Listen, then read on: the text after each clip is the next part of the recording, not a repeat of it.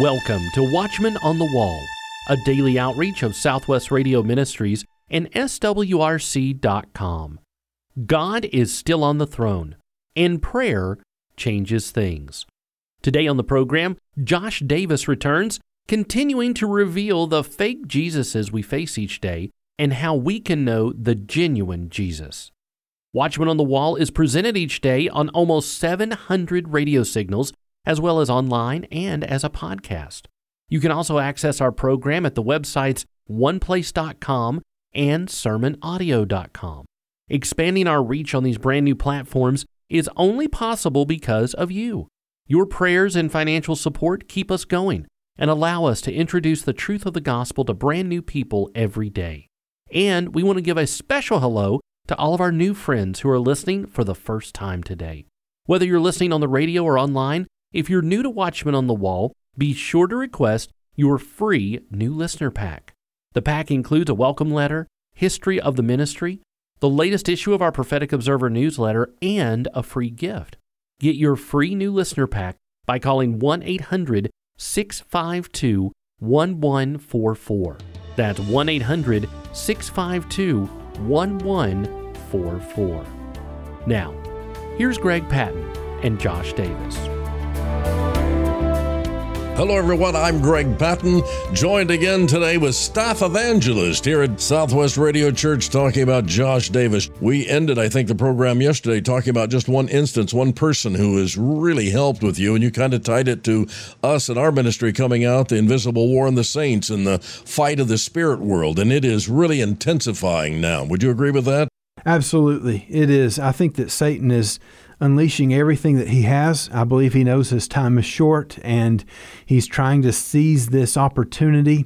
And I see in America that there is some good, and it seems like that there are people who are waking up to some of the evil and some of the depravity that we've been under. And I pray that that continues, but I think Satan notices that, and so he's unleashing everything he can against Christians. I don't know if I've ever in my ministry talked to more people, and I'm talking about Christian people, who feel discouraged, who don't feel close to the Lord, who aren't sure where to go or what to do. And Pastor Greg, I don't know if the same thing is true for you, but it just seems like there are more and more people who are battling, whether it be a personal spiritual struggle, the spiritual warfare, or as a group, as a local church, or as the church in general. It's everywhere, and it's churches. Everybody that I talk with, all the interviews I've been doing for Southwest Radio Church, somehow I get in there, that question mark about the demonic and its activity today, and every person that I have shared thoughts with and talked to, they say it's getting very bad. They believe also Satan is working overtime, Jesus is coming soon, and just get ready. The question, I guess, is what we do at a time like this with such an onslaught of evil and question marks from politics to just the world today. It is just unbelievable what's happening out there. Absolutely. And Pastor Greg, I don't like to blame everything on the devil, because I know that we have our own faults and frailties and things that we battle against. But even just a few weeks ago, I was trying to prepare for a radio segment, and it's like my words wouldn't come out correctly, and I was trying and restarting and deleting and everything, and I just had to stop. And I always pray before I do it, but I had to stop and just really spend some focused time praying, God, help me to get these words out clearly. I sensed in my spirit that it was a spiritual warfare thing that was going on. And I just prayed to the Lord and asked Him to give me victory, give me deliverance, give me help to speak these words clearly so that I can articulate your truth, Heavenly Father. And God just helped me through that. And I felt such a peace come over my soul, and I was able to get the message recorded and get it sent in and sent out. But I know that battle is real for not just people who are serving in ministry, not just pastors who are preaching sermons, but for all Christians in our walks of life. Let me ask you this. In the second half of your book, you ask the question, what kind of God is Jesus? And then you present some common versions of the fake Jesuses. And one of those I think a lot of people deal with. We have since we've been saved. My wife has been at it almost 50 years and 6 kids later. Christmas time and Santa Claus. And that's one of the fake Jesuses? Yes, I labeled it the Santa Claus Fake Jesus, and I blend together my story with Scripture. And for the Santa Claus Fake Jesus, I use John chapter 11, where Lazarus is on his deathbed, and Martha and Mary call for Jesus to come, and they send a messenger to go to where Jesus is, and Jesus is several miles away from where they are at this time, at their home in the town of Bethany, Martha and Mary and Lazarus. And so we see that it must have been a sudden illness that came upon Lazarus. So they send this messenger, and Jesus tells him, hey, this sickness is not unto death. And that messenger has to be so excited, so happy. He comes back. What does he discover? Lazarus is dead. And he's got to be scratching his head thinking, what's going on here? Jesus told me the sickness is not unto death, but for the glory of God, and that Lazarus was going to be okay. And here he is dead, and everybody's weeping and crying. And so there are times in our life that we can't figure out what Jesus is doing. And so I call that the Santa Claus Fake Jesus, because we often approach God with preconceived ideas of what he ought to do in our lives. And I did that in my own life. To briefly summarize the story I shared yesterday, when I was a senior in high school, we were given a task to write down 10 years from now. So by the time you're 28 years old, what do you envision your life looking like? I knew it. I knew exactly what the next 10 years of my life were going to be, Pastor Greg. And I was going to pharmacy school. I was going to make plenty of money, have a nice house, and all the things that a good job could afford. Basically, I wanted the American dream, the house with a white picket fence and the wife and the kids and the cars and the vacations and the fancy meals and et cetera, et cetera, et cetera. I wanted the American dream. And I said, God, I'm on your nice list. Look, I go to church, I read my Bible, I say my prayers, I'm a nice person, I give X% of my income in the offering plate at the church, and I'm doing all the Christian things, and here's my Christmas wish list, like you'd send it to Santa Claus. Now, Lord, you make it happen. I'm on the nice list. Now you make these things happen the way that you want them to happen. And so basically, I turned that into an idol in my own life. Instead of living for God's will, I wanted God on my terms. I wanted God to do what I wanted him to do instead of living for the will of God. And so when Jesus in John chapter 11 arrives in the town of Bethany with Martha and Mary, Lazarus is dead, they both asked Jesus the exact same question. And they posed it as a statement instead of a question. Lord, if thou hadst been here, my brother had not died. Jesus, where were you? We needed you. We called for you. We thought you would do a miracle, but you didn't do it. And so Jesus often does unexpected things in our life that hit us out of left field, really, and we don't know what to do and where to go and where to turn. But the amazing thing is Martha and Mary were at a crossroads. They could have turned to Jesus, which they did, and praise God for that. But they also could have made the decision to turn away from Jesus. In other words, when Jesus showed up in Bethany, they could have said, wait just a second, Jesus. We called for you. You didn't respond when and how and where we thought you would. You're not welcome here. We're going to go a different route. Please go back to wherever you came from. We're not interested in you anymore. You didn't help us out how we thought you should. We're done with you, Jesus. They could have done that, but they didn't. And praise God that they didn't, because they decided to welcome Jesus even when they didn't understand what he was doing. The amazing thing behind all this is, Pastor Greg, that Jesus received more glory by doing the miracle that he did. And if you're familiar with John chapter 11, you know that Jesus raised Lazarus back from the dead. So he answered their request to heal Lazarus, but it didn't happen how and when and where they thought it would. And yet through it all, the disciples' faith was strengthened. Lazarus was healed. Martha and Mary, their faith was strengthened. Many people were saved. Many people turned to Jesus for salvation in the Messiah after they saw this miracle. And what an amazing thing that Jesus accomplished. And at the end of John chapter 11, you see the Pharisees arguing about Jesus, and that's when they decide we've got to get rid of him. We've got to put him to death.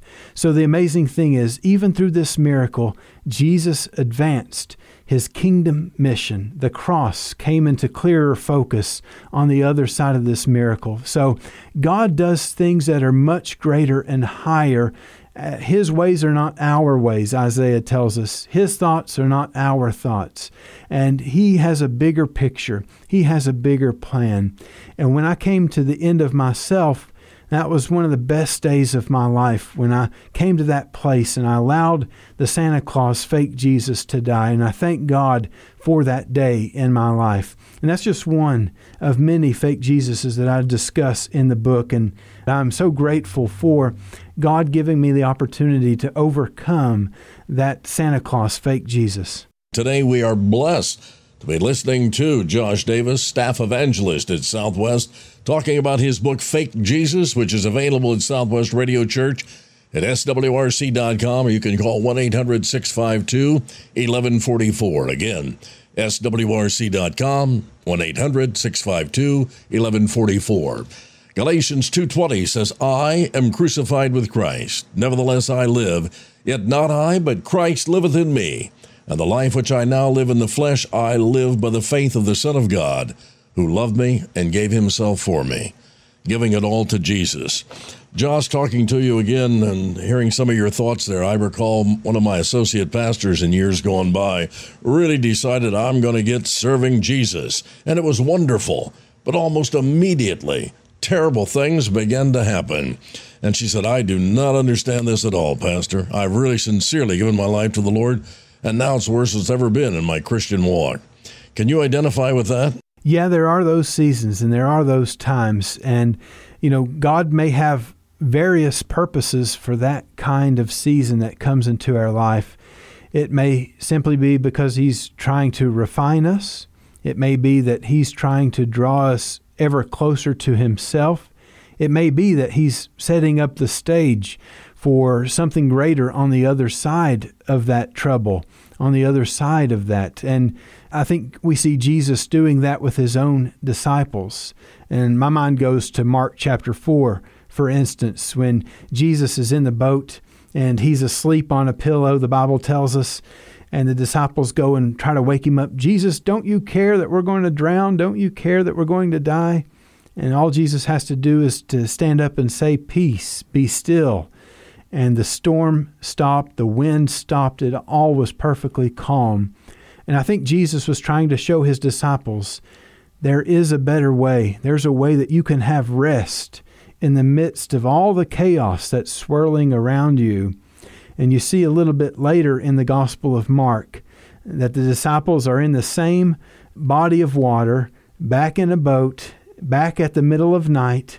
This time, Jesus is not in the boat with them. He's standing on the shoreline, but his eyes have never left them. That's the amazing truth. They can't see Jesus with their eyes, but Jesus has his eyes on them. And I'm so glad that when we face situations like you were saying, Pastor Greg, where we can't see Jesus and we don't know why he's allowing certain circumstances in our lives, and it seems like the bottom is falling out of our life, when we're just trying to live with him and to serve him, that he still has his eyes on us. The disciples get stuck in another storm on the same body of water, and Jesus comes to them walking on the water at that time and delivers them safely through. I think he's trying to teach his disciples there, and it's a lesson that we can all learn as well, that, hey, I am with you. Immediately for his disciples, the 12 that were in that boat, he was getting them ready for when he would ascend back into heaven after the resurrection. They still couldn't understand the cross. They couldn't picture that he would go to the cross and die, and yet he's already getting them ready for the time when he ascends back into heaven. And so Jesus knows what he's doing. That's why it comes back to faith. It comes back to trusting him, resting in the Lord. When Jesus was asleep in the boat in the middle of the storm, he was showing them, you can rest in the Father no matter what happens to you, no matter what comes around you, because he has you in his hands. He can bring you safely through the storm that you may face. Chapter 8 of your book, Chapter 9, Fake Jesus, Josh Davis here. God there with that big club ready for you to get out of line, or does he just not really care how you live? What's your answer to that one? Yeah, and many Christians have this misconception of God. I've spoken specifically about that here on Watchman on the Wall a few months ago, speaking about what I call the guilt trip fake Jesus, that we have this view of God as if he's in heaven with his arms crossed, constantly with his brow and his eyes with an angry disposition on his face, and he is just angry towards us, waiting for us to step out of line so he can correct us and bring us back in line with where we ought to be. I think the essence of the guilt trip fake Jesus is the spirit of legalism. You quoted Galatians 2:20 earlier. That whole book of Galatians exposes legalism. It's a gospel issue at its core. And they were compromising the gospel of Jesus Christ by grace. And because of that, legalism can creep in, and it's very insidious because it appears as if it's very spiritual. Reading your Bible and praying and all these spiritual activities, that's very good, that's very noble. But legalism subtly shifts the motivation for why we do what we do. And so, for instance, in the book, I talk about Bible study as an example. And so if you approach Bible study as if, oh no, I've got to read my 3 chapters today. I've got to check that box.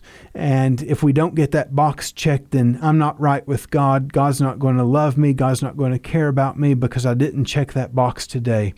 And so it becomes a system where we're just focused on checking boxes, completing religious tasks.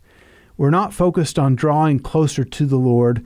Bible study isn't focused on what can I learn about Almighty God today? How can I draw closer to Jesus today? It's just simply focused on completing a spiritual task.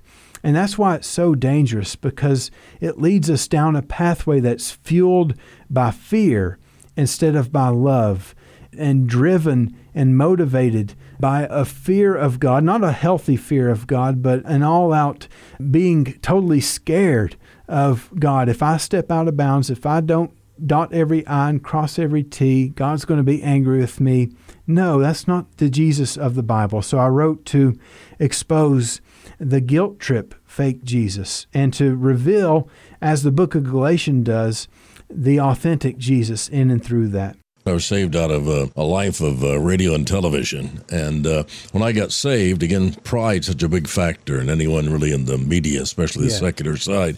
I just told God, you really got something here because I am good.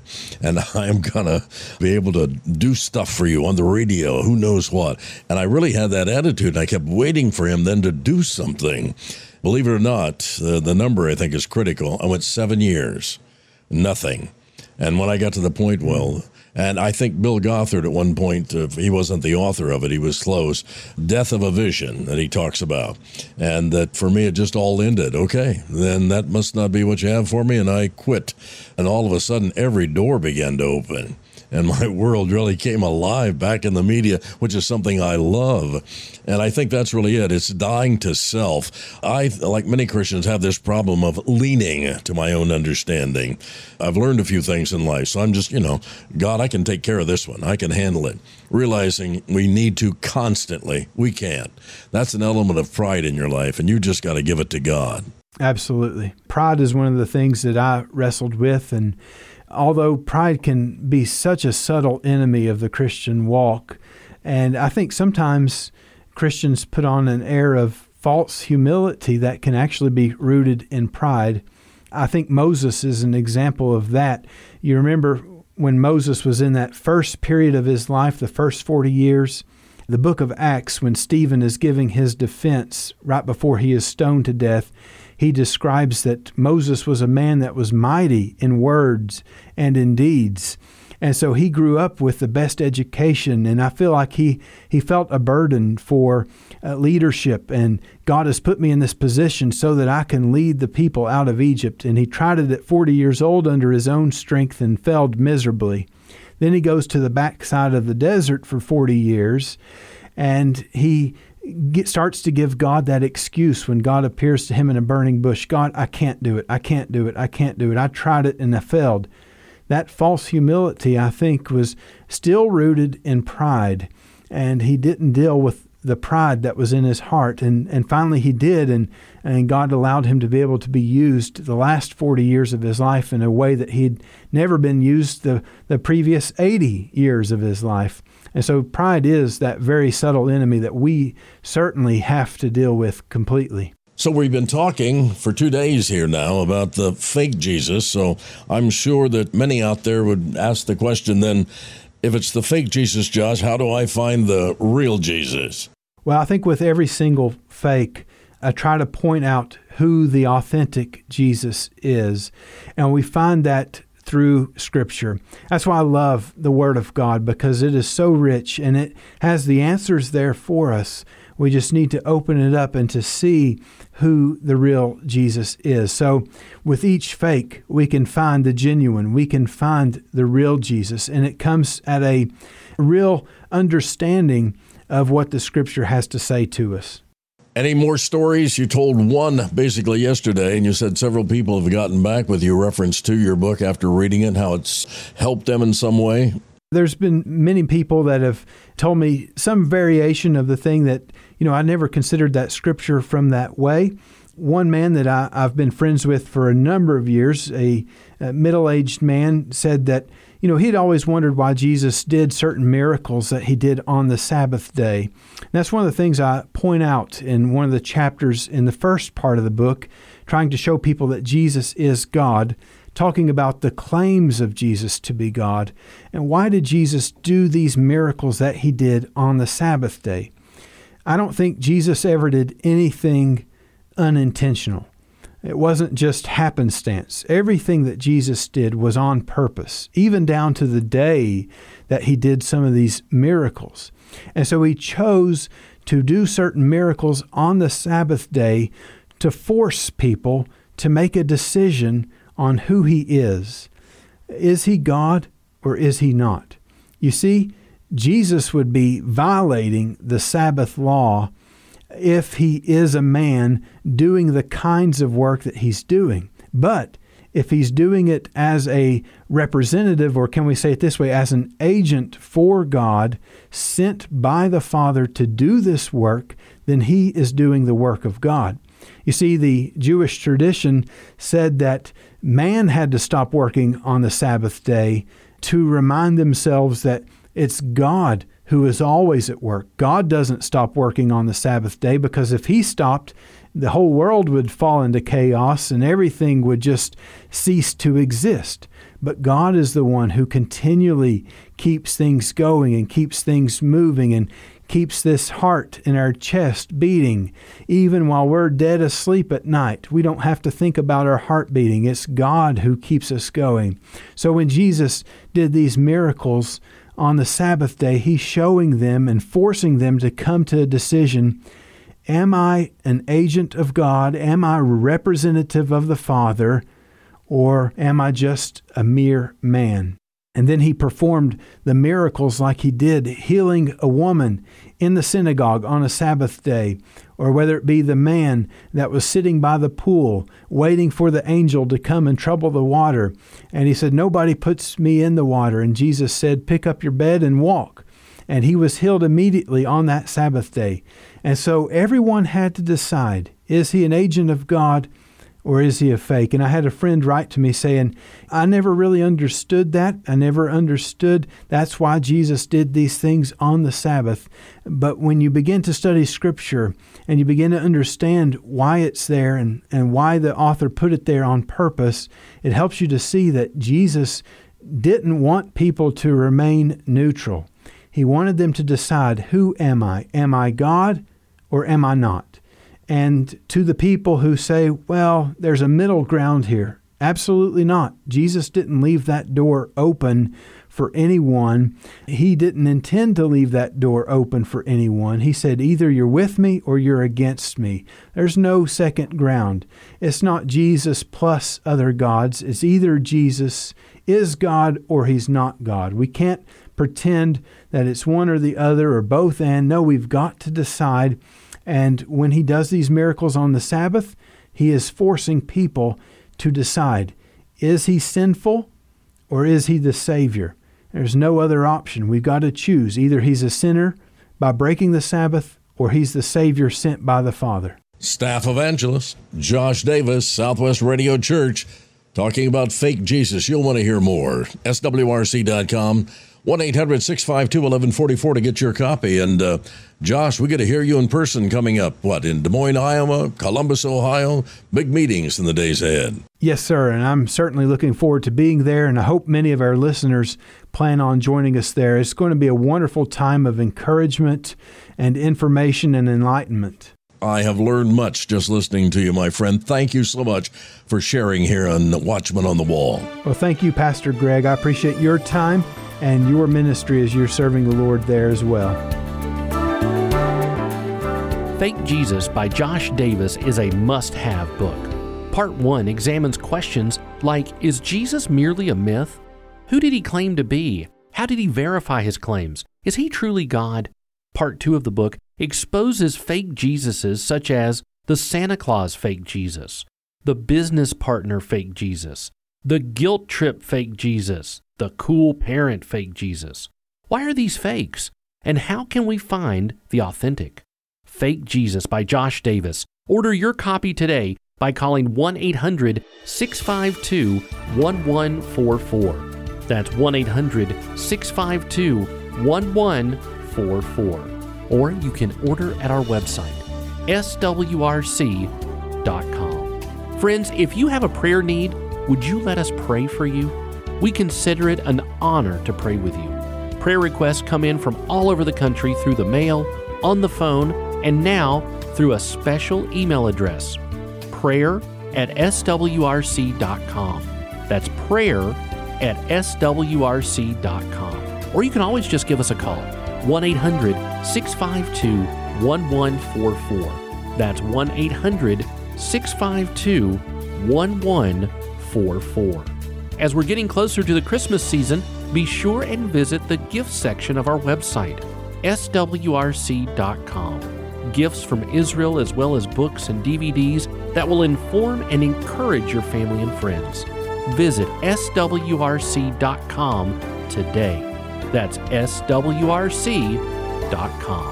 Tomorrow, prophecy teacher and author Tom Hughes will reveal America's coming judgment. Be sure to tune in on your favorite radio station by downloading our SWRC mobile app or by subscribing to our daily Watchman on the Wall podcast.